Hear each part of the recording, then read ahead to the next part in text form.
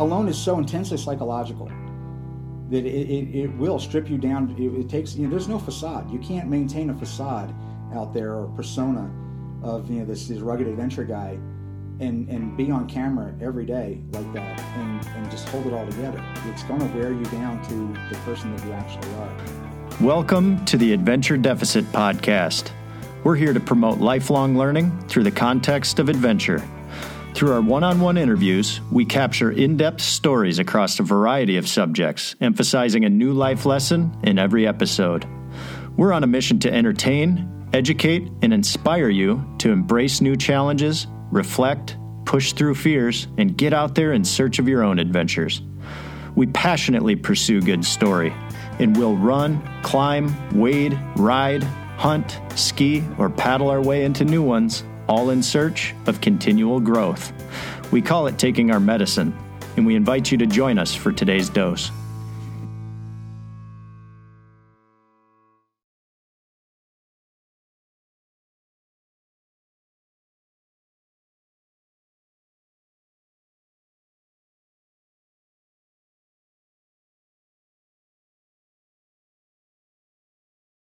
Dave, how you doing today? Doing great. Glad to be here. We appreciate you in your willingness to share your story, man. Let's jump into the early Dave McIntyre story. Tell us a little bit about your upbringing. I grew up in eastern Pennsylvania, and the land that we lived on used to be a site of a Lenape Indian village. And arrowheads would come up in the garden and things like that, and I was just totally fascinated by Native Americans. And my life could have gone either way. I had, the suburban subdivision on the one side and a huge forest on the other, and I grew up basically out in that forest, just fascinated with Native Americans and all that, bushcraft, hunting, fishing, trapping, all the outdoor stuff, and that's where I lived. Then my parents had a house up in the Blue Mountains north of Reading, Pennsylvania, and we used to spend every weekend up there. And my dad drank too much, basically, and oftentimes it was just easier to go off in the mountains than it was to be at the cabin.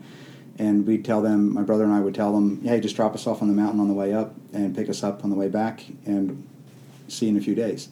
So my brother Carl and I basically spent every weekend we could out on the mountains, making every mistake possible. And for me, wilderness survival became the reason I was going out to the woods, to learn how to overcome those challenges and situations and not repeat the same mistakes again and again, and just learn how to live out there on the mountains. No kidding. So It was a bit of a puzzle for you.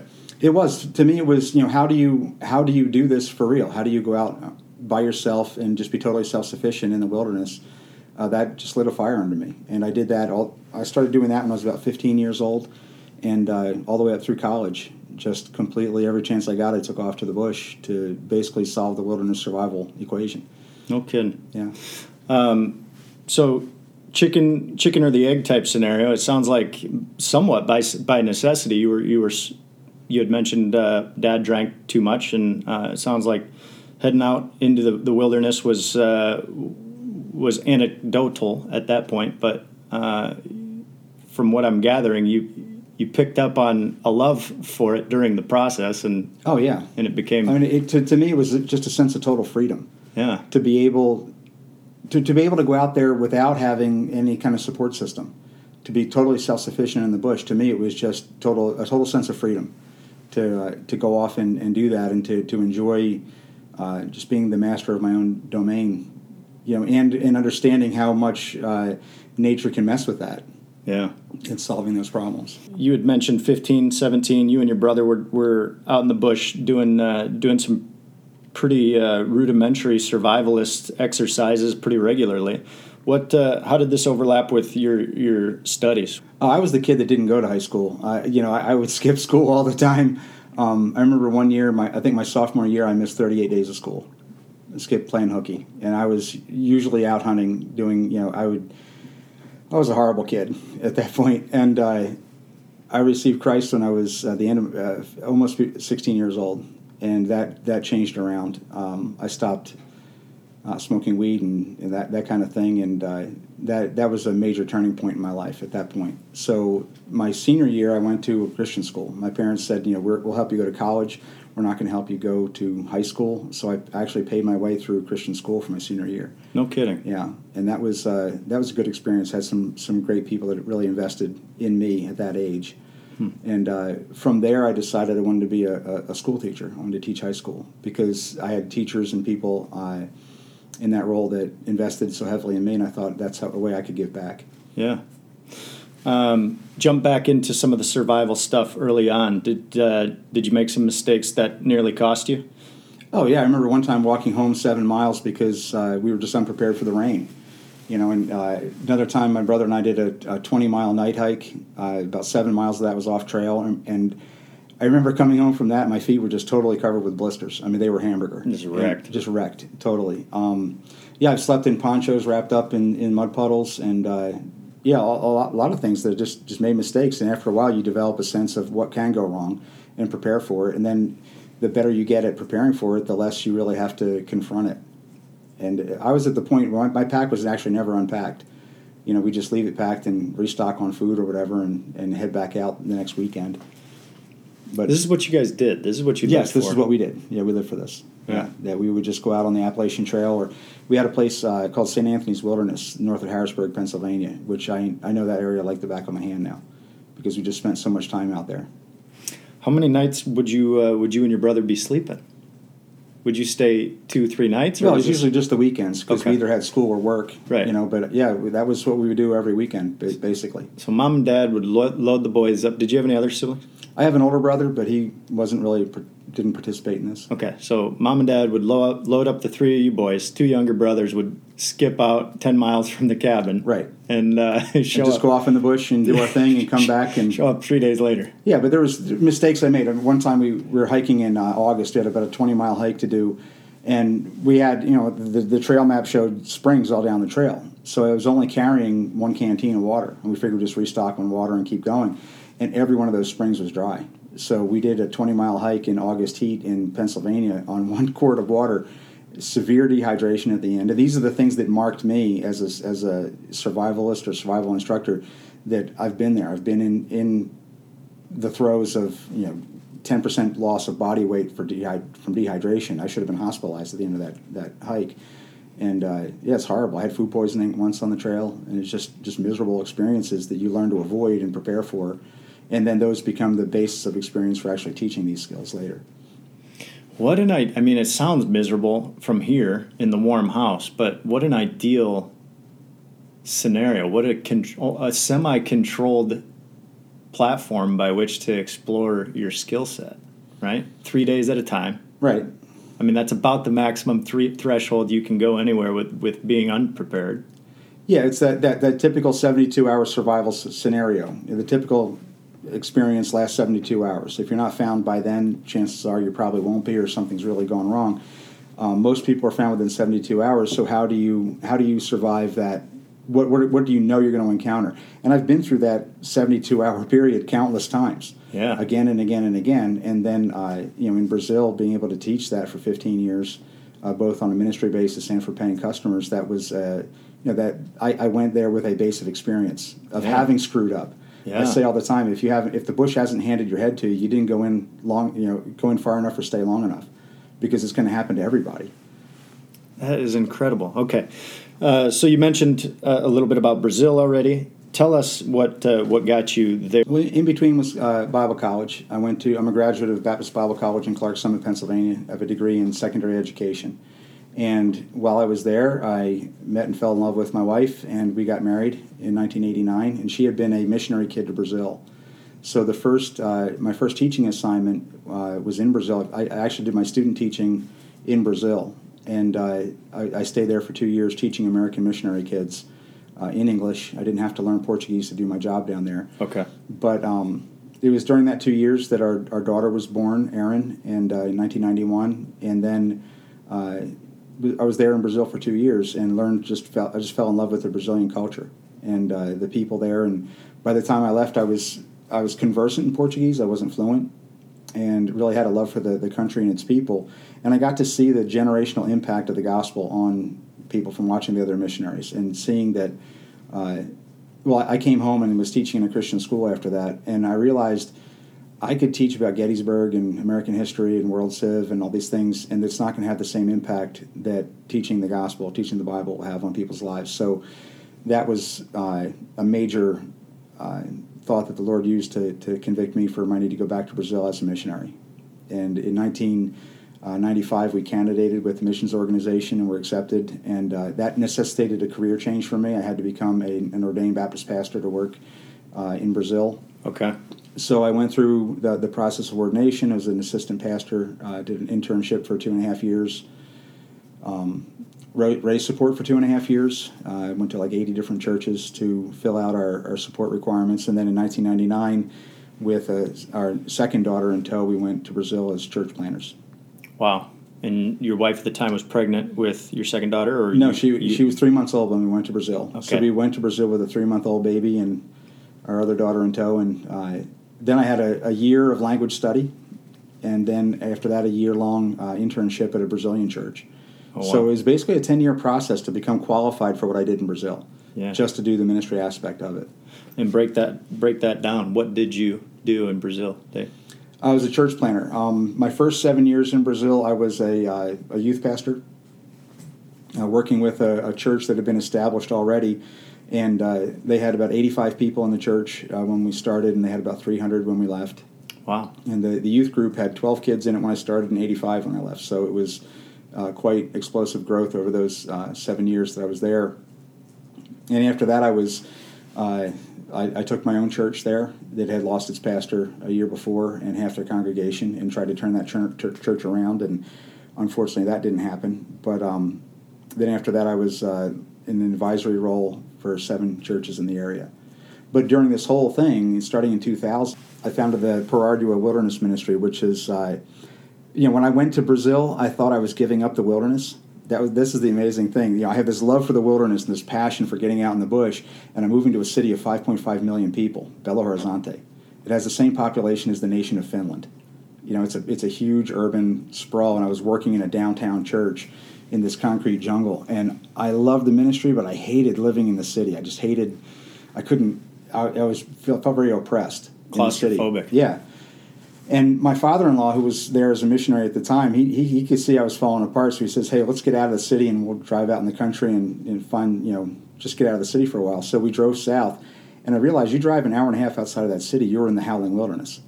And we found a place called the Waimea Forest where, if in the lowland it was all jungle, single canopy Mata Atlântica jungle, and then in the middle elevation it was like scrubland. So because the land there drains.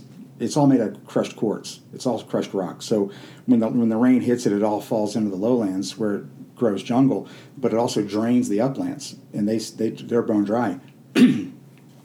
So interesting. Yeah. So above this was mountains that went up to 6,000 feet. Wow. Yeah. So you had this place. Literally, I would park my car at the same ranch, and if I in the rainy season, if I hiked downhill, I was in rainforest. And if I hiked up into the uplands, I was in desert in the dry season. So the exact same place, you had to use desert techniques in the uplands and jungle techniques in the lowlands. And then you had mountains going up to 6,000 feet above, which are their own ecosystem. Above 4,500 feet, they're completely, the vegetation changes, everything's different. Yeah, now you're getting into almost alpine type. It's a tropical alpine ecosystem, which is amazingly beautiful. Crazy. So I was in wilderness survival heaven. So basically, the Lord brought me through this process of being self-trained in wilderness survival all those years, and brought me to a place where He could just turn me loose to play. And of course, I was going out there all the time. And I'd bring my pictures back and show them to the kids in youth group. They're like, "Oh, you got to take us out there," So I did, and it was a disaster. These kids had never been outside the city. The one kid said, "Pastor Mac, you got to remember we're apartment boys," because I did all the work. I made all the fires. I built, all the tents, everything. It was all on me, and I was playing wilderness guide to these kids that just had no clue how to be safe, and they're just doing dangerous stuff.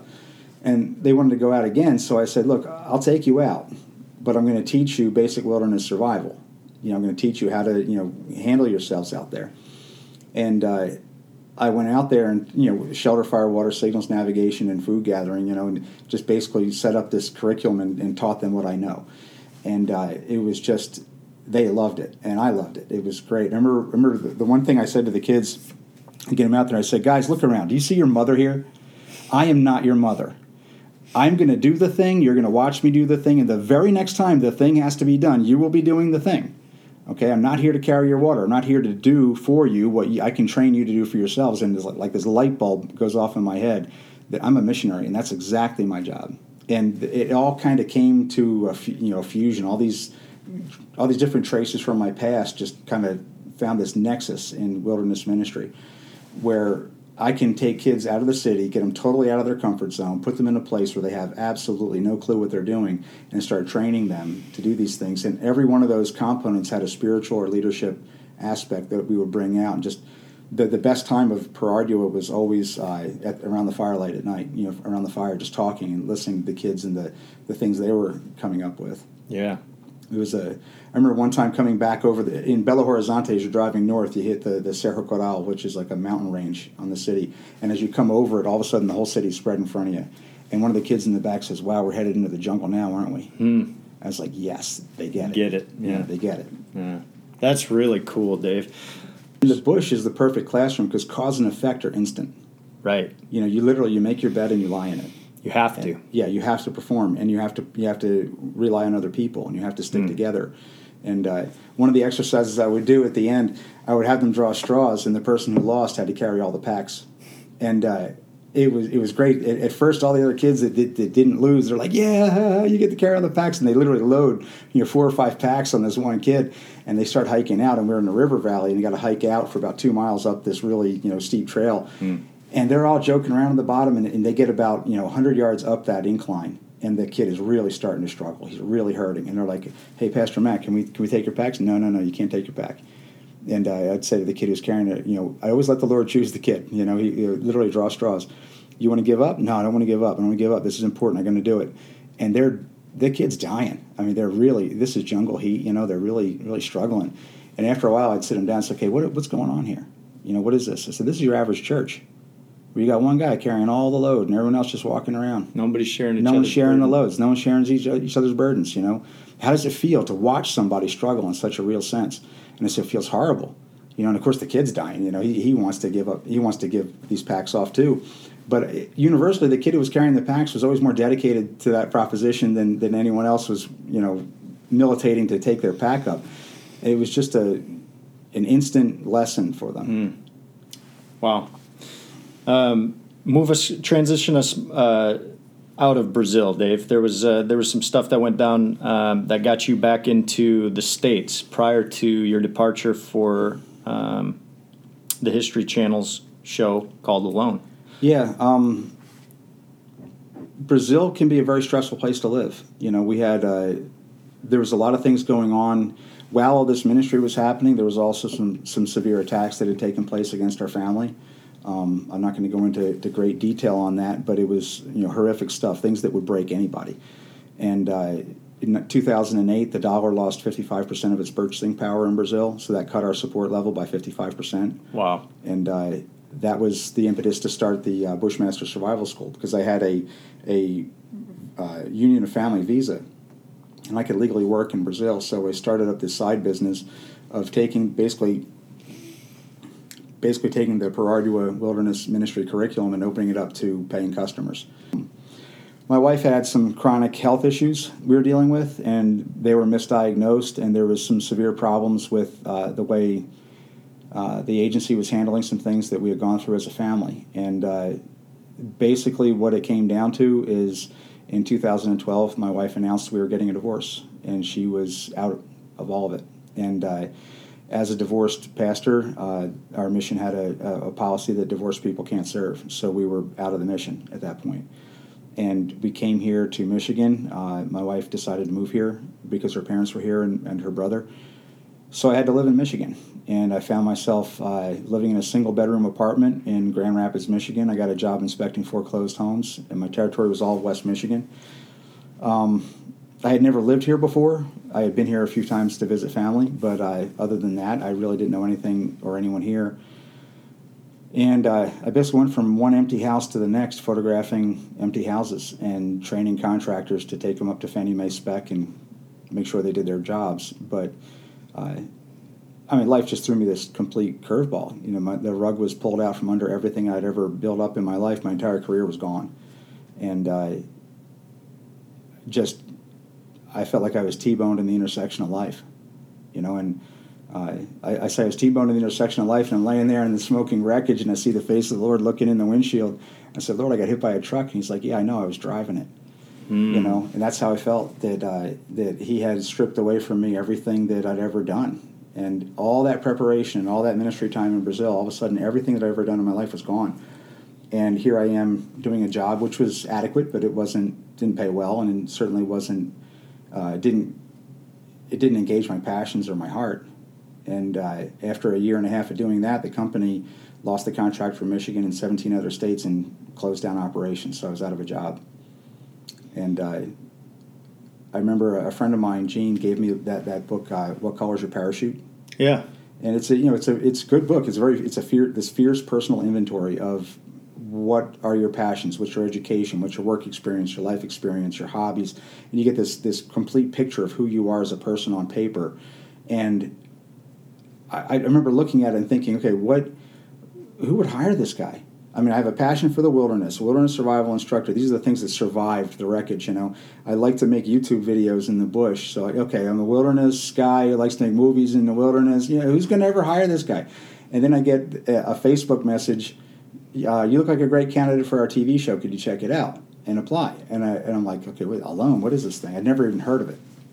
So I open up the link, and they say, we're going to send you anywhere to a wilderness area anywhere in the world. It may last up to a year. You'll be completely cut off from the outside world. No help, no modern equipment. And it's going on down this list of things. And the bottom it says $500,000 cash prize to the person who stays the longest. I'm like, yeah, I can do that. I was like, oh yeah. And for me, it was like this total Hail Mary pass at life. Like I'm gonna apply for a TV show, and hey, me among thousands of people. And but I thought, if they're sending me a message, then that might put me a little higher up in the list, and not on the bottom of the pile, because they've asked me to apply. So I applied and went right through the casting process, and it was August that they invited me to boot camp. 3,500 people applied for season 2, and they took 20 of us out to New York to boot camp. No kidding. Yeah, and out of that 20 people, 10 were going to go on the show. So I've got this 50-50 chance once you get to boot camp of being one of those people. Wow. And I thought, okay, all I got to do is beat half the people here, and I'm in. Yeah. And then I got to meet who they were. And tell us a little bit about some of the candidates. Oh, it was intimidating. First of all, I get in the van. I get off the plane and get in the van, and they were picking up a bunch of other people. And it's like everybody in the van was former military. And they're all talking about Fallujah and these different places they've been, in Iraq. And I'm feeling like, okay, I'm definitely the lightweight here, because I'm not a vet, And I get there and I meet the people. There's Dr. Nicole Appelian, who has a master's in marine biology, does safaris in Africa, lived with the Bushmen for 2 years. And Mike Lowe, who was Air Force SEER instructor. He didn't go through the course, he actually taught it, And Jose, who was former Spanish Foreign Legion Special Forces. And these people are they're like larger than life, most of them. And you had exposure to some of these guys just being in the industry and being enthralled with survival. Yeah, I know a lot of the different personalities out there, and I've talked to a lot of people, and some of them before they were even famous. And there's no such thing as a global survival expert. That doesn't exist. You're good where you have spent time on the ground. I'm good in central Brazil. Put me there, I'm very comfortable. Put me in eastern woodlands, I'm fine. Now put me on Vancouver Island, I'll do great. There's no such thing as a global expert, and people that have these inflated egos and things, that to me that's a sign they haven't spent time in the bush. If you leave the bush arrogant, you haven't experienced the bush. The bush teaches humility, and I saw that in a lot of the different people there, that they had solid experience and solid skills. And I can't go into all the details they do at boot camp, but I did very well in the field portion. I was in our group, I was the only one that did all the tasks in the allotted time. Okay. And that's only because one of the tasks I was the only person to complete it.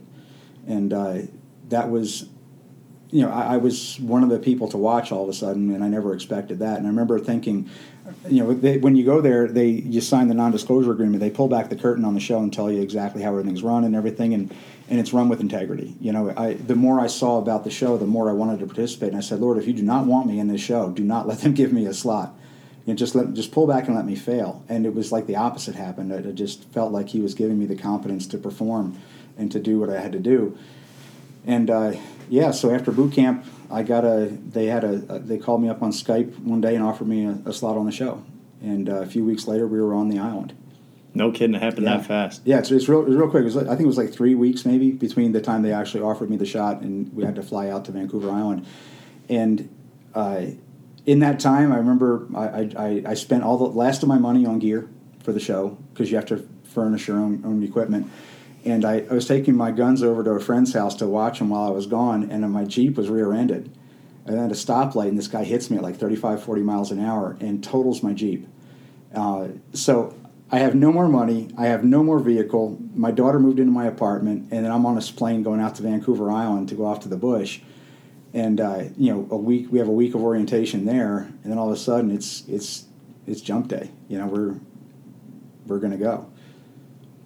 So wow! It was quite the experience. And the morning of, I got up at 4:00 in the morning, and I couldn't take my Bible, so I opened it up and I was just riffing through it, and I set it down. And it landed on Isaiah chapter 40. And I was reading through the whole chapter, and I'd forgotten how Isaiah chapter 40 ends. He gives strength to the weary and increases the power of the weak. Youths will grow weary, and young men will stumble and fall, but those that hope in the Lord will renew their strength. They will soar on wings of eagles. Like eagles. They will run and not grow weary. They will walk and not be faint. And I wept when I read that because that was the Lord telling me what he was going to do for me out there. And I actually wrote that into the hood of my rain jacket. I took a pen out and I wrote that verse out on the inside of my rain jacket to guard my heart and mind. That's incredible, Dave. What comes to mind when you told me that you got rear-ended is you remember when you said a young boy in your group said, Pastor Dave, we're apartment kids. Yeah. The shock, the culture shock to take a kid who was born in an urban environment with 5 million people in a concrete jungle and then strip all of that away and dump them in the middle of the bush. The bush. Serious bush. It's got to be the similar breakdown for a guy who's got everything going in a direction that he thinks is his world. He's developed, the comforts of life, quote unquote, and this rapid spiraling starts to pull him down into this situation where you've literally got everything. Yeah, I couldn't get a break.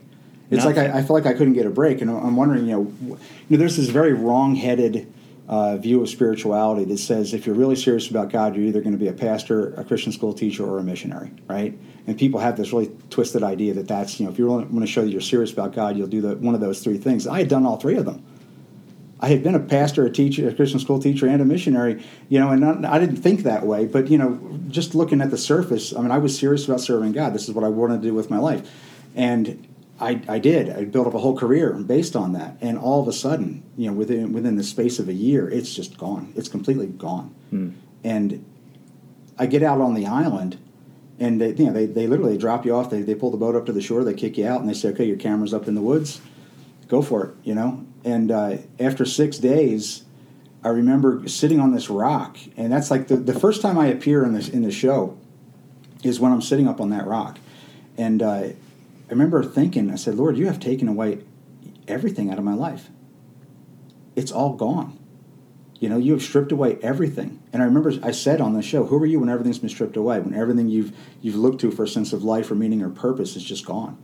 And I wasn't talking about being in the wilderness at that point. I was talking about my entire life. It's all gone. And I said, Lord, you've put me in a place where the only thing I have left to lose is my life or my health. And you've put me in the highest concentration of cougars and black bears on the planet with a backpack, no gun, no food, just living off the land. And for me, it turned into like a 40-day fast experience where he put me out there to take away that last bit of my strength and leave me at a point where I was so broken I was literally physically dependent upon his strength to get through the day. Wow. All right, so give us the ground rules. What are you allowed to take with you? Well, we had a list of about 40 items, and then we could take 10 items off that list. And my 10 items were, I had a bushcraft knife, a folding saw, an axe, a 0-degree sleeping bag, bivy sack, 2-quart pot, ferro rod, a gill net, 300 yards of fishing line and 25 hooks. And then for my 10th item, I substituted 5 pounds of pemmican instead of taking another item of gear. Pemmican is dried beef. In my case, I used bison. Dried bison, which is powdered and then filled with saturated fat.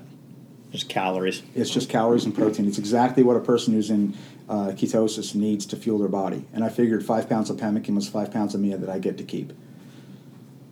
Smart. Sounds like a winning plan, but you had no idea where you were going to be dropped No, I had no off, right? idea. I didn't even know what the name of the waterway was that I was on. That they don't tell you anything about where you're going. And you just basically, you get in the boat. They drove me about 45 minutes up the coast and pulled into a cove. And the first thing, you're very keyed into what your resources are. And I remember looking at this forest and thinking, wow, it's way taller than I thought it would be. I was imagining a forest with smaller pines and smaller saplings, and it was a forest of gigantic trees. It's like the giant redwoods, you know. And we pulled in over a kelp forest that was there, and I thought that was a good sign. There was a reef on the one side and a rocky coastline on the other.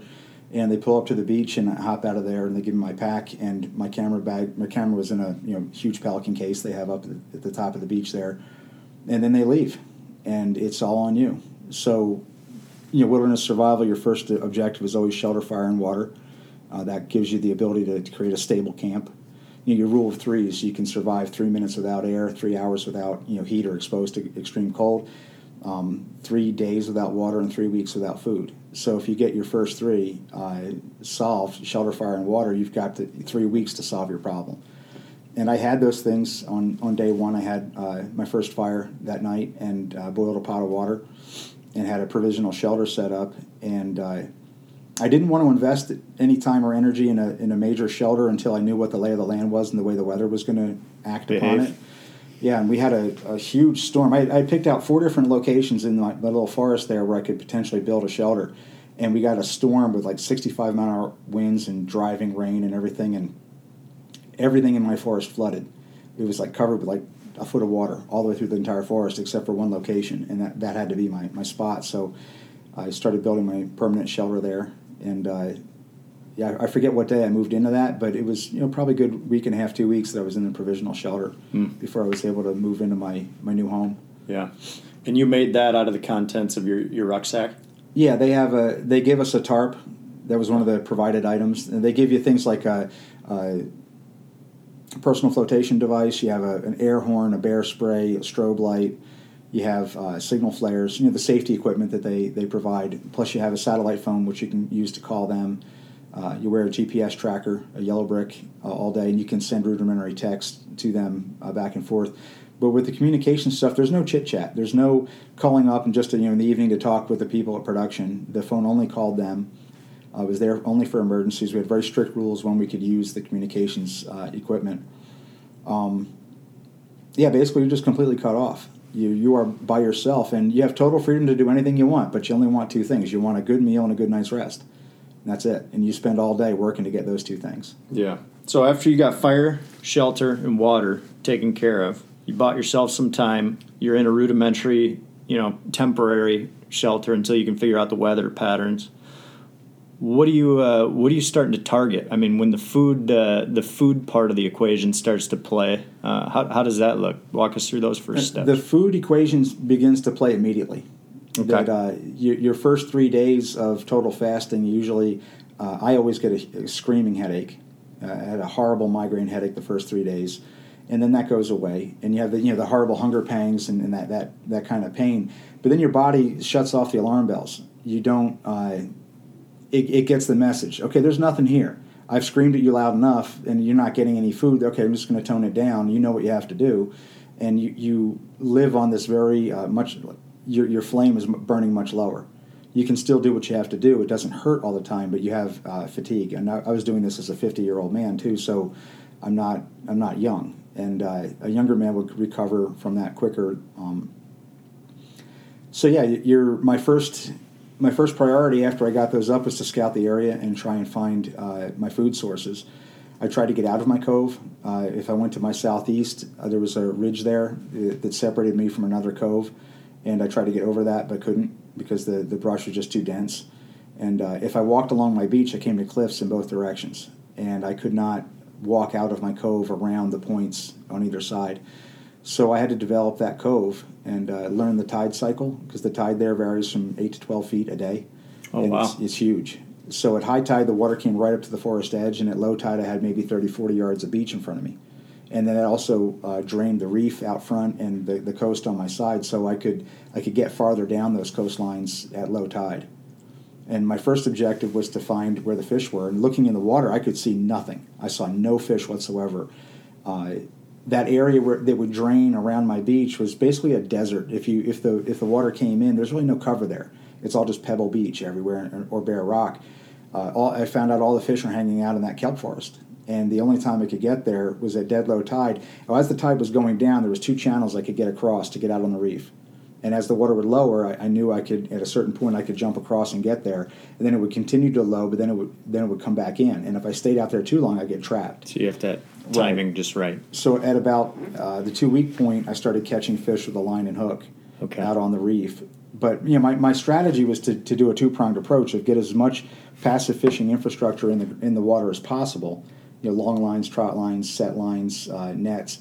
I had a gill net, and the very first day I decided, well, okay, I've got one gill net, I'll make another one. I found a dead rope on the beach and took that apart to its basic fibers and carved a net needle and strung up some rope and started weaving a second gill net. I figure by the time I figure out how to get a gill net, I'll have this other second net. I can continue and get those things working for me while I was doing other things.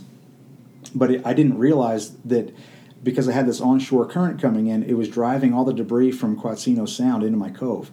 And the waves would churn through that bull kelp and rip out these big long whips of bull kelp and drive them in towards the beach. So you string a net up in there, it's going to catch bull kelp all night long. So I'd go out at dead low tide to my net, and it was just loaded with like a dead body just of bull kelp just sagging down the net. And I have to use all my low tide time maintaining that net system or checking my lines. And the same thing would happen with the bull kelp, would rip out my hooks. And I lost 7 hooks in the first 2 weeks to the bull kelp. So I realized this passive fishing thing. As I'm weaving a second gill net, I'm have this sinking feeling that gill netting is probably not going to be even possible where I'm at. And every stray log in Quatsino Sound would get driven in there and circulate counterclockwise in my cove. And a 600-pound cedar log wreaks havoc on a gill net. So by the time I had that second gill net set up, I was already getting very frustrated with all the passive stuff, but I was hitting on active fishing. That was being successful. I mean, day 14, 15, and 16, I was catching multiple fish. Really? Then we got another storm in, and that's when all the passive stuff was getting destroyed. And by the time that storm let up, I had the second gill net set up, and I remember one morning, it was probably about day 30 at that point. I go down to check my gill net in the morning, and it had fallen down. The tripod I had set up on the one side to hold it up had fallen down, and the surf had rolled it into a big ball, and it was just tied up to the rocks. And I go out there to pick up this net, and I was so frustrated. I just wanted to ditch it. Yeah, just throw the whole thing through in the forest. And there was this huge kelp crab in the net, and I started untangling that net, and I wanted to get to that crab. Yeah, but the how big are we talking? Like huge? Oh, they have claws like a lobster. Okay, and they're huge claws. Their body isn't really that large, and their shoulders has some meat. The other legs don't have. I kept calling them Dungeness crabs. I was going to say, is it a Dungeness? No, they're not Dungeness crabs. And the only reason I asked one of the Canadian crew members up there at one point what kind of crabs they have, and he said Dungeness. I'm like, okay, I'm catching Dungeness crabs, and I had no idea. I'd never seen one in my life. And to me, they were Dungeness, and I knew that they were expensive crabs. So it's like this mental, psychological boost that I'm eating expensive food out there, and they don't even bother with kelp crabs up in Vancouver. Oh, really? They don't even eat them. They they just go after the Dungeness. So I'm eating these crabs and thinking I'm living high off the hog. Well, anyway, the net, as I'm untangling that net, it became a metaphor for my life. Okay, that here I am doing the right thing. I mean, I'm a survival instructor. I know what I'm doing exactly what I taught other people to do. You set up the passive stuff first, and then you go active if you have time. And everything I did on the passive food gathering side was just being torn apart by wave after wave of debris and just being attacked. And it was like, dude, this is your life. I mean, here you are trying to do the right thing in life, with your whole life, and it is wave after wave after wave of things are just tearing it apart, and it's all broken. and everything you tried to do was just destroyed. And there was all kinds of things. I mean, at this point, I think God put me out there for that month of starvation to get me to the point where I'd admit the things that I did wrong in my own marriage and ministry, and the contribution that I had to making it fail. And I did. No one who gets divorced is guiltless. And I had my failings in that. But one by one, as these things came up, I just confessed them to the Lord, and He took care of them. He forgave me for these things. And when all those things were gone, it was like there was nothing more I had to confess. It was like my slate was clean. And right on the heels of that, all these faces started coming in of people that had attacked us in ways which, I'm not going to go into detail, but horrible, horrible things. I mean, things that would make a man want revenge. Really? And these faces kept coming up. And I remember feeling the anger of the things. It's like, yeah, I screwed up. I did things that were wrong, but not everything. And these people, this person had, done horrific things to me and the family, and that person, and these people didn't handle it, and these faces, and one by one, I had to I had to repent of my hatred for some of these people and feel the anger again and forgive them. And the Lord led me through this process while I was untangling this net. And by the time at the end of the day, I had the net untangled and I had the crab free, and I thought that crab was dead. I take it back to the shelter. I sit him on my wood pile, and I'm making a fire. I'm going to cook up this crab. And all of a sudden, he comes to life, and he's like, snap, snap. He's trying to kill me. So that was my first crab kill. I had to, it was Mortal Kombat. Finish him. So I killed this crab. And I remember after I was eating this crab, it was just so delicious because it was, this isn't bugs and slugs survival fare. This is a crab, and he's a big, meaty crab. And I remember saying, Lord, when I get out of here, I'm going to an all-you-can-eat crab place. I'm going to just pig out on crabs, and that is going to be... that's going to be great. And a few days later, I actually caught 6 northern kelp crabs in one session. And the Lord gave me that all-you-can-eat crab feast out there. What a haul! Oh, it was fantastic. And they got it right on the show. I forget what episode that's in, but they show me catching those crabs and just freaking out about this huge emotional moment of catching these 6 crabs. And I felt light as a feather internally at that point, because all my garbage had been dealt with. And it was like the Lord said, okay, you did the hard stuff. Now it's Huck Finn time. We're going to have some fun. And He gave me that crab feast. And after that, I had another feast of 32 keyhole limpets, which are big, meaty limpet. That was more food than I could actually eat in one sitting. Walk us through that. What is a limpet? A limpet's a one-shelled mollusk. They attach to the rocks, and they're not a filter feeder. They actually feed by scraping the rocks. And at the time, there was a red tide bloom, so all of your bivalve shellfish that suck water in and filter it to feed, they were accumulating red tide poisoning, which is kill you dead kind of poison. It won't just make you ill; it'll actually kill you. So we couldn't eat any of the mussels or clams or any bivalve shellfish. But the limpets eat off the rocks; they don't accumulate shellfish poisoning. So there's a dozen type of limpets out there, but the big ones are the keyhole limpets. It looks like a little volcano. They've got a hole in the top. And they're quite large. They have this big meaty skirt that comes out underneath their shell. But they live in a tidal band, which is actually below the surf line. So you're not going to find them exposed on the rocks and easy to find. You actually have to go underwater. So at dead low tide, if I went to certain areas, I could find keyhole limpets. And one night I was getting bait for a box trap I had made, and it needed mussels. And it was the moon tide. So the moon, when the moon and the sun are in alignment, you get a huge, super high tide and a super low tide. And I went out to the reef, and the land, the sea around the one side of the island was all exposed. It was all just tide pools, and it was so low.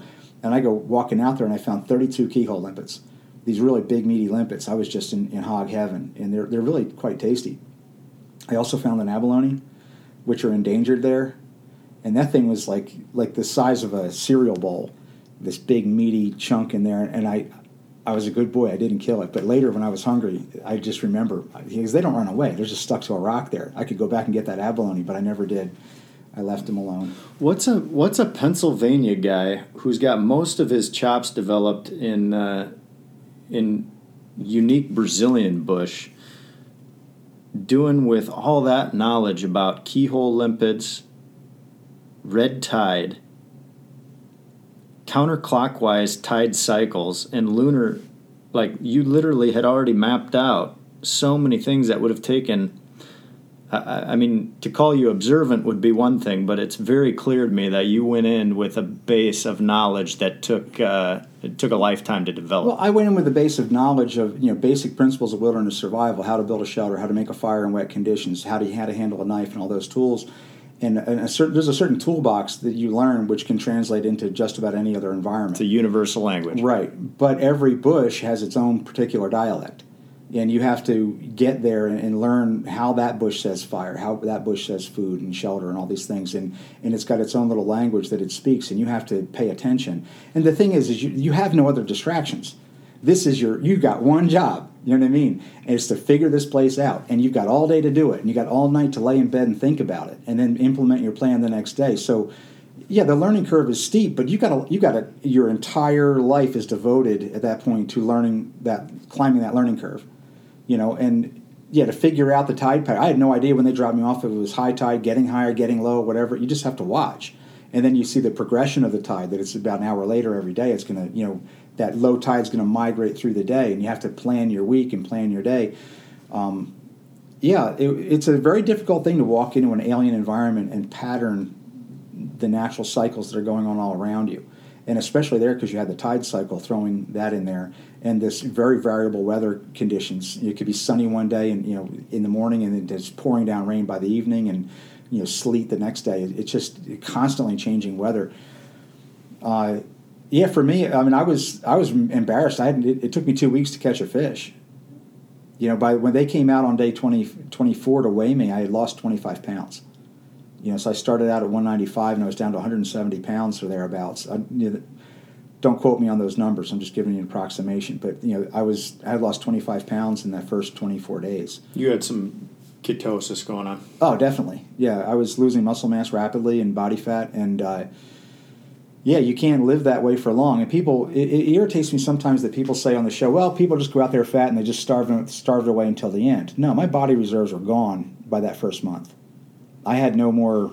There was nothing more to give, and that's that 3 week without food survival point, where your body reserves will be gone in that first month. You just don't have. You can't live at that level. If you're doing a hunger strike, you could lay in bed longer than that, but not working a 12-hour day. Yeah, you're working on a deficit. Yeah, you're constantly you're expending a lot of calories and nothing's coming back in. Right. And until you learn to pattern the cycles and work yourself into a sustainable lifestyle, my weight plateaued at about 160 pounds. I lost another 10 pounds after that, and it stayed there at 160. And then by the end, I was actually regaining some weight, which I'm very happy, very proud of that. That was something I didn't even know until I was talking to one of the producers after the show had all been done. And I said, I'd stopped losing weight. He says, no, you actually were gaining weight when we pulled you out. So, that's the Lord taking care of me and showing me how to live. And, learning how to... Once I started eating crabs, I started doing really well. I probably ate about 50 or 60 of those northern kelp crabs out there. The two turning points was when I started catching crabs, and then I would go out every day. I'd go to fish on the reef, and the water would go. I'd pretty much abandoned the passive fishing stuff because it wasn't working. Yeah. And as the water would go down, I'd get out on the reef, and one day I had a day there I didn't catch anything on the reef, and I thought, am I fishing this place out? I didn't really know the habits. I didn't even know the names of the fish. I was catching striped sea perch and kelp greenling, but I didn't know their names at the time. They're just food. Yeah, they're just, it's just what's for dinner. And I kind of fished out the area. I wasn't catching anything in all my spots. And I thought, I'd never been down the west coast of my territory there at dead low tide. And every time I'd gone there, the tide was either falling or rising. It was never at the actual bottom. And I didn't know if that would open up any more territory. So one day I fished my way around the cove to the northwest side, and I got through some rocks. The water drained enough, and I could get through some rocks and went a little bit farther. And I came to another huge cliff, and there's just no way to get beyond this thing. And I caught a huge sea perch that day sitting on this rock. I named that rock the fight chair, because it was just a huge fish I caught. And as I'm fishing, I'm watching the water going down, down, down, and sure enough, this little rocky trail opened up around the bottom of the cliff. I could get around that last cliff at dead low tide. And if I learned that as the tide was getting towards dead low, I could splash through that area and time the waves. I could get across this thing without falling in or getting pounded by the surf. And that opened up about 300, 400 yards of extra territory for me. And that to me was like, New lease on life. Yeah, it was new lease on. It was me getting a raise. That's how I felt, and that was a few days after I fell in, that happened, and I remember I didn't film going down to the end of it because I wanted to explore it quick. The sun was going down. It was. I didn't have much time to explore it that first day, so I set the camera up to shoot me walking away, and I went off and I explored this thing all the way to the end.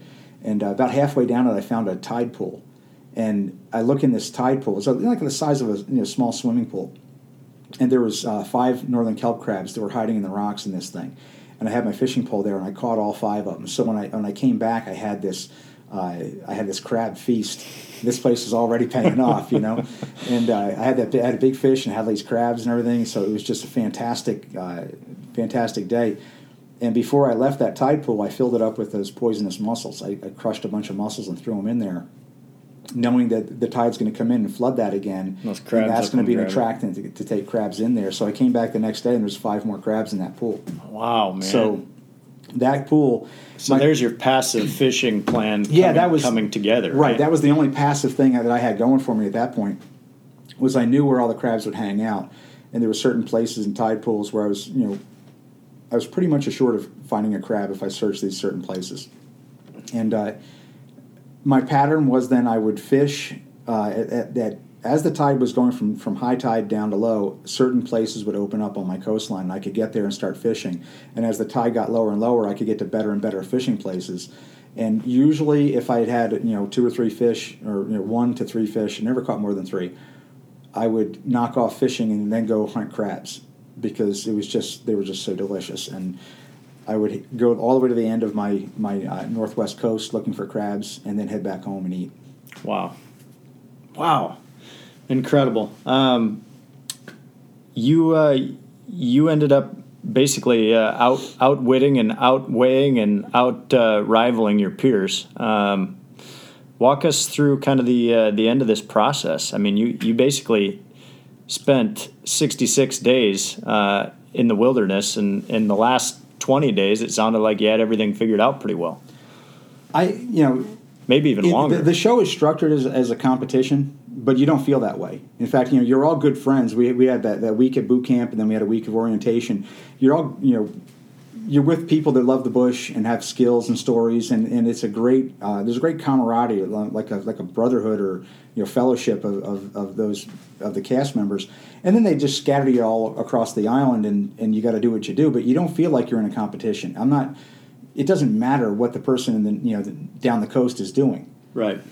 So you're none the wiser anyway. Yeah, you have no idea what's going on anyway, and what you do, it doesn't affect them, and what they do doesn't affect you. You're not getting voted off the island. You're just performing it the best you can. Right. So, you can leave there by injury, you can leave there by decision, you can leave there by starvation or illness or all these different things. Something is going to take you out, and the show has a 90% fail rate.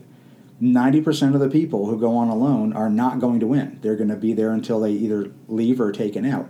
And throughout the different seasons, highly skilled people have left by injury or things like that. And how good are you at wilderness survival? I said this on the show. It might come down to how good are you at walking on slippery rocks. I fell many times out there, and any one of those things could have been a broken elbow, and that's it. So it's not all just skill. Your skill level will mitigate the effect of the bush. By keeping you warm, keeping you dry, warm, dry, watered, and fed. If you can do that every day, you can last another day. Just do it again. And my area had enough food resources that I did not exhaust them. Now, had I been in another zone, maybe I would have left from starvation before that. I don't know. It's just up to you to develop the resources and work out a strategy as best you can for what you've given, and see how long you can go. And at day 66, I still had plans. I was planning on taking my gill net and laying it down across a long, skinny tide pool up on the northwest coast and baiting that for crabs. I still had some ideas I was working on. The last couple of weeks, I was eating really well out there, and they don't show that on the show because it would be obvious. They don't want to show you doing too good, or else they got to keep up the suspense, until the final episode. But I was eating really well. Like I said, I've been gaining weight, and I stopped dreaming about the outside world. That's the thing that really is kind of strange. In the beginning, I would dream about people and food, people and food. And at the end, I was dreaming about fishing and crabbing, and wordless dreams of just being in the bush and being successful at getting food out of the bush. Psychologically, I adapted to the place, and then they told me I was done. Talk to us about that a little bit. That was a fun day. I mean, I got up in that morning, and it was a bright, sunny day, but really cold. It was right at the freezing point. And on Vancouver Island, when it's at the freezing point, it's a raw, intense cold that just chills you to the bone. I remember sitting there waiting. I knew they were coming out to do a media check and a media medical check, and I was waiting and waiting. I wasn't doing anything that day, and waiting for them to show up. And then finally, they arrived at high tide, and they got there so they could pull the boat right up on my beach. And they got out and they did. One of the cameramen got off. He had a large camera, and there was the two cameramen there, which was not normal. Normally they would have one camera guy, and they would restock my batteries. And I saw Sean get off the boat with a big camera. I'm thinking, oh, what's that about? And he goes over to my camera and took my sound system off my camera and put it onto his. So now my wireless mic I'm wearing is talking to his camera. And the producer saw me notice this. He says, yeah, I want to do an interview with you back at your shelter because I've seen you've changed it. I haven't been back there in a long time, and we want you to explain it to us, how you've winterized the place. Because I had completely, changed my shelter. So we go back there to do this, and Zach Green, the producer, he's got a clipboard there, and he's asking me all these really relevant questions about my experience. And they had done an interview like that once before, like a month earlier. So this was it was different, but it wasn't out of the ordinary. And as he's doing this, Chris Barker, the other camera guy, was in my shelter restocking my batteries. And I had seen him get off the boat with a big dry bag, which I assumed was full of batteries. And I knew, okay, they're restocking me with batteries. I'm not going home today, And I had no inkling that I had won. They're just doing an interview. So as they're doing this interview, he's asking all these really relevant questions. It's like he ran out of decent questions. And he's just making them up at this point. And I'm like, I'm being polite. I'm on camera, and I'm just waiting for him to wrap this thing up. I'm thinking, dude, you came here at high tide. The tide's going down. I'm already, lost my first fishing spot. I want to go fishing. I want to go fishing. I'm not going to eat tonight if you guys just keep, messing around doing all this TV stuff. And as he's doing this, he ran out of questions, and it was like Sean Cable, the camera guy. He starts asking me questions. I'm like, oh, come on, the camera guy. I mean, cameramen are professionals. They don't partake of the thing. You know what I mean? And I'd never had Sean interview me from behind the camera, and it was just getting kind of weird. And then all of a sudden, I hear someone coming up behind me, and I turn around, and my daughter's standing there. And I knew. That moment, it just, as soon as I saw her, it was done. No one had to say anything. And she walks up to me, and I give her this big hug. She says, "You did it." And I'm like, "I did it." And she's like, "Yeah, you did it. You're done." And I'd won. And to me, it wasn't like, oh my goodness, it wasn't like, oh wow, I just won $500,000. It was like, wow, I get to stop. I just get to stop. This trial is over. The trial's over. I can stop, and I can just rest and eat and sleep and heal from all this. And it was done. And just to see Aaron standing there, the people I thought about my kids all the time, and to just turn around and have one of my kids just standing there, that moment is burned into my mind. And after the whole emotional explosion of that, I looked at the camera and I quoted that verse from Isaiah. And they didn't put it in there. Maybe that was, or maybe I think I quoted it. I might have quoted it all wrong. But to me, it was just absolutely obvious at that point that the Lord had been giving me strength day by day, moment by moment, depending on Him, to just continue to do what I was doing. And then, give me dinner at night, and then go to bed, get up in the morning and do it again. And in that last couple of weeks, it wasn't every night that I had a meal, but usually I did, and some of them were quite large, like having an entire quart of fish fillet in my pot for 2 quarts of stew, which I could barely finish, and it was just humbling to see how the Lord was taking care of me in those last weeks, that He turned the whole situation around and gave me the strength to endure. And to have Erin there just show up out of the blue, and it was amazing. Yeah. And she says to me, I said, I get to go home on the boat, because every day they would come, that once a week visit, they would drive out of the cove in the boat, and I always thought, okay, one day I get to go on that boat. I'll probably have be on a backboard, but I'll get to go in the boat. And I said, I get to go on that boat today. She says, yeah, you're going home. because she knew I was leaving in a helicopter. I didn't know that. So as soon as they tell you win, all of a sudden you're not filming anymore. You're just the subject of a TV show, and they're going to say, "Okay, we need a shot of this. We can do that. You can pack up your gear, walk this way, do that." And they become TV professionals again, doing what they've always wanted to do and film us, and they didn't do.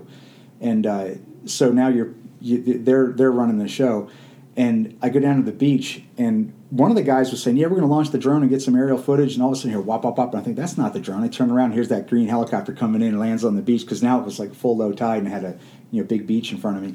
So they land the helicopter, and I realized I'm going out of here on a helicopter, and that was cool. So they film you, walking to the helicopter, getting in, get out, do it from another angle, this kind of thing. They do their thing. So then finally the helicopter takes off and took me to a cabin. There was a couple cabins there, and it landed right there because they have to keep us incognito. They don't want the locals seeing who was coming out, in the order and things. So they take us to the cabin, and they said, "Okay, you can go. Those 2 cabins are for you and Aaron. Just pick one, and we'll come by with some food." And I go up there, I open up my door, and right over my bed was this picture of the soaring eagle. Come on! Oh, no kidding. I saw that, and I'm just it's your verse from Isaiah. Yeah, there's this picture of the soaring eagle. And I went to the owners of the place and said, "I'd like to buy that." And $220 Canadian, paid. That's hanging over my mantelpiece right now. Really? Yeah. Oh, I kept that photo. That's so cool. Yeah, they shipped it back for me. So God was faithful. I mean, the last thing I want is people to say, "Oh yeah, he spent 66 days out there. He must be strong." It's like, no, my strength was gone, and God gave me strength moment by moment. And that was the lesson that he wanted to teach me, is that he is faithful to give me strength in the midst of trial like that, and that he is dependable and he is faithful and he will provide for me exactly what he wants me to have. And that's in terms of experience and sustenance and strength and all that. Yeah, man. So cool, Dave. Thanks for sharing. All right. Well, so Dave's got an amazing adventure story, and I'm so glad that he's taken the time to share it with us. And it's especially meaningful to me. It could have been told in such a different way. And it's cool to have somebody who's as humble as Dave is tell it. So how many people have you told this to where they almost want to say, "Yeah, right, get the God stuff out of there. I want to hear more about you"? There's people that are interested in the technical aspect of it. Yeah. But in my experience, I can't see, alone is so intensely psychological that it will strip you down. It takes, there's no facade. You can't maintain a facade out there or persona of, this rugged adventure guy and be on camera every day like that and just hold it all together. It's going to wear you down to the person that you actually are. And the technical aspects of it are all interesting, but to me they're so intertwined with the psychological and I would say spiritual aspect of it, that where do you get the mental strength or the emotional strength to endure and to not quit? Because that's the thing, you have that tap out. They call it the button. The button was for emergencies. Normally they just ask you to call them on the phone and say, "Bring me home." You've got that instant out all the time, and it's always there. It's always an option. It's not, I'm not a Navy SEAL, but the Navy SEAL selection programs are set up the same way. Yeah, they got the bell. Just ring the bell, you're done, and no harm, no foul. We'll send you back to your former unit. So they do that with the SEALs to give people, how much do you really want this thing? You can leave at any time, any moment, and to be able to see it for the unique opportunity that it was, that these things don't just happen. It doesn't come along. The opportunity to help my kids out and to stick with it. That's the psychological part of it, to me, is more interesting than the technical aspect. I mean, all of us were qualified to be there. All of us had the technical skill to be there. It comes down to how much do you want to stay and to do this yet another day. For you, it almost seemed as though the technical side was the afterthought, and you were deeply engaged in a struggle with, dare I say, spiritual struggle with what had been stripped from your previous life. Yeah, it was just one of those moments where you sit back and you realize how much you've lost, and to be in that place where you've lost now everything.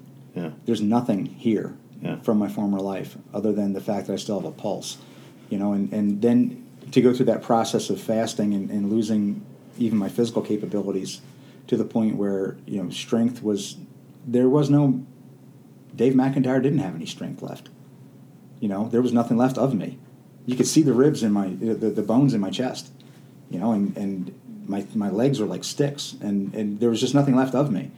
And that was the point where, and the Lord was showing himself faithful. Okay, he was providing for me. He stabilized me out there. And as long as he was doing that, who was I to say, yeah, I'm going to call this off and go home and eat Twinkies? I'm just going to call this off because I miss bacon. I knew he was going to call it off at some point. Wow. It was parenthetical. I couldn't stay there forever. Right. It was going to end one way or the other. And I did not ever dream I was going to just win it. Yeah. I thought, I'm going to get hurt. They'll be done. Someday I'll be laying in the rocks, and they'll be looking over top of me and, unpacking a backboard and haul me out of there. Yeah. But if I'm hearing you correct, this was an exercise in obedience. Yeah, he called me there. He called me. I said that in the beginning, and they put that in the show. God calls me into things. He's called me into this, and he has his purpose.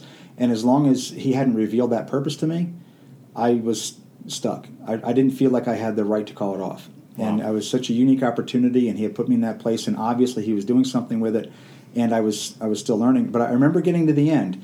At the end, I remember praying. I said, Lord, I'm not learning anything new here. I know you're faithful and you're taking care of me. This hurts really, really bad. And also the fact that I'm here means someone else is out there too, and they're going through this as well. And how long does this have to last for you to teach me what you want me to know? And I thought, I'm praying this with a broken ankle in view. That's what I'm saying. If you're going to take me out, then take me out. This is becoming torturous. Yeah. And it was. Yep. Which leads us to our life lesson. Dave, if you had one crack at trying to summarize such a monumental event in your life, what would one sentence look like? That God is absolutely in control and that I am never alone.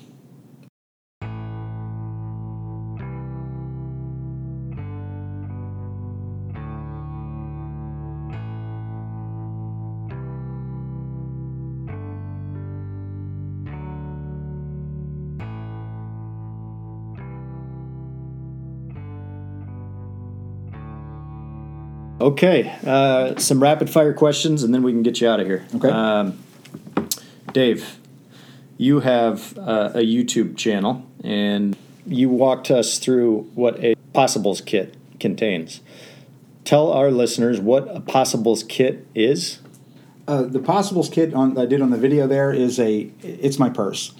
Okay, it's my wilderness purse. All the things that I think I might need on a regular basis, to have them all in one place. There's a lot of things in there which would help me in a survival situation, but it's not a comprehensive survival kit. My Possibles kit has things in there like my compass, sharpening gear, fire making, medications, things which I know I'm going to need and want to keep in one spot. Extra batteries, and I normally have a lighter on me or a ferro rod or some means to light a fire. Other than my knife, that's my everyday carry stuff in my pockets.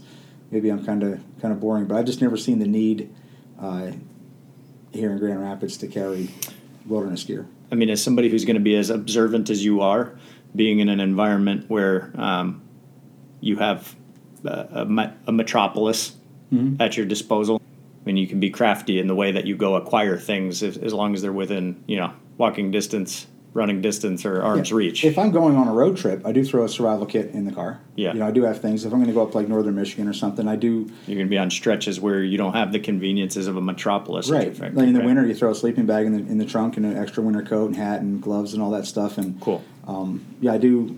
I like in my Jeep, I have a Woodsman's Pal and a machete and a knife and fire making materials and all that stuff in the Jeep. I don't normally carry that stuff on my person here.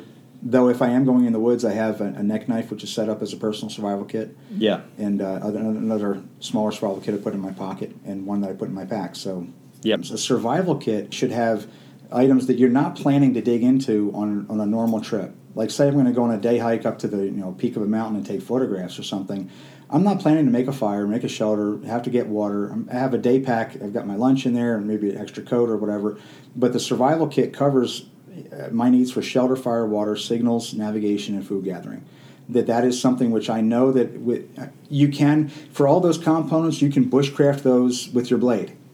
Okay, that's like advanced level survival. You could go out there with a blade, knife only course, and make yourself a shelter, and make a bow drill, and purify water, boiling it in a bark container, and all that stuff takes time. All that stuff takes too much time to affect wilderness survival. Okay, I make a distinction between bushcraft and survival. Bushcraft is great, learning your skills and tools and making what you need in the bush. But when it comes to survival, I want that coming out of a kit right now. I want to have a fire without fail. I want to have a shelter over my head within minutes rather than the rest of the day. I want to have a compass to navigate, not a science project I got to float a leaf on a needle on. Okay, I want signaling devices which are going to get attention to other people right now, meaning a mirror, a whistle, flare, whatever it is. I want those things in that kit. And the people make survival, they call it a survival kit, but it's really just a collection of nifty things. It's got to serve certain functions. It's got to get a roof over your head. It's got to keep your body heat stable. It's got to keep you hydrated. It's got to let you attract attention to yourself or self-navigate or self-rescue by navigation, getting out of where you are. And I don't concentrate heavily on food gathering because, like I said before, you got 3 weeks to solve that. And it's very rare that a wilderness survival emergency goes that long. The survival kit. My survival kit has a 2x3 meter plastic tarp in there, machine folded in its package, wrapped in duct tape. I've got a space blanket, for controlling body temperature, compass, whistle, LED flashlight, a knife, water purification tablets, 5-gallon or 5-liter water bag, tinder, lighter, ferro rod. Trying to think off the top of my head what else. Paracord. Sounds like you got it all covered. It's comprehensive. I know that if I open up that kit, I will be under a dry roof with a pot of boil of water treated, in front of me with a fire in a matter of an hour rather than working on it the whole day. You see, a survival kit can give you that in the dark when you realize you're lost or after you break the ankle or whatever. And having to do all those things with blade skills, that's all fine and good. But try it with a broken finger. Try it with a broken knee. You're not going to get it done. Right. Making a bow drill fire. I love doing that. But you're not going to do it on demand in the dark in the drizzle with a broken finger. And that's what survival looks like. It's ugly at that point. I want that little 2 pounds of happiness coming out and making a camp for me. Yeah, that's cool. What's favorite method of fire? Favorite method of fire? I appreciate the ferro rod. I love making instant fire tinder in the bush here, especially here in Michigan, where you got balsam fir and cedar bark, and you mix the two, and poof, you got a fire instantly that burns for 10 minutes. It's just a great tool. Cool. I love my ferro rod. Transitioning on, books. Dave's authored a book. Dave, tell us a little bit about that and where we might be able to find that.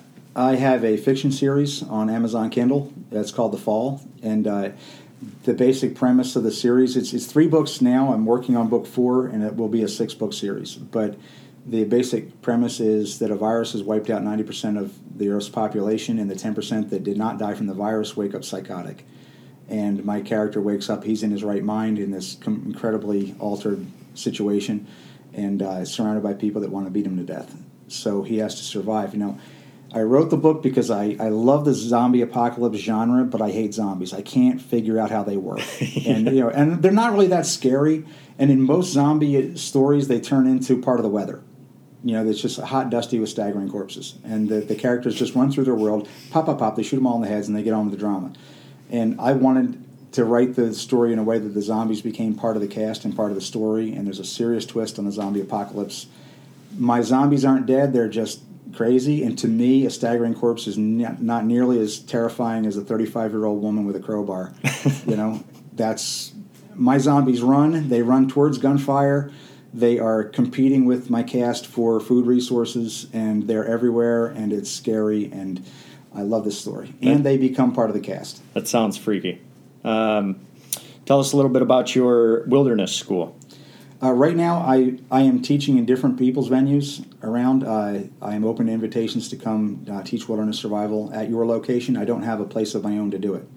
Mainly, I've been doing that with churches, father and son campouts and things like that all around the country, and it's a great time. Cool. And where do we point folks as far as finding more information on that? DaveMcIntyreWilderness.org.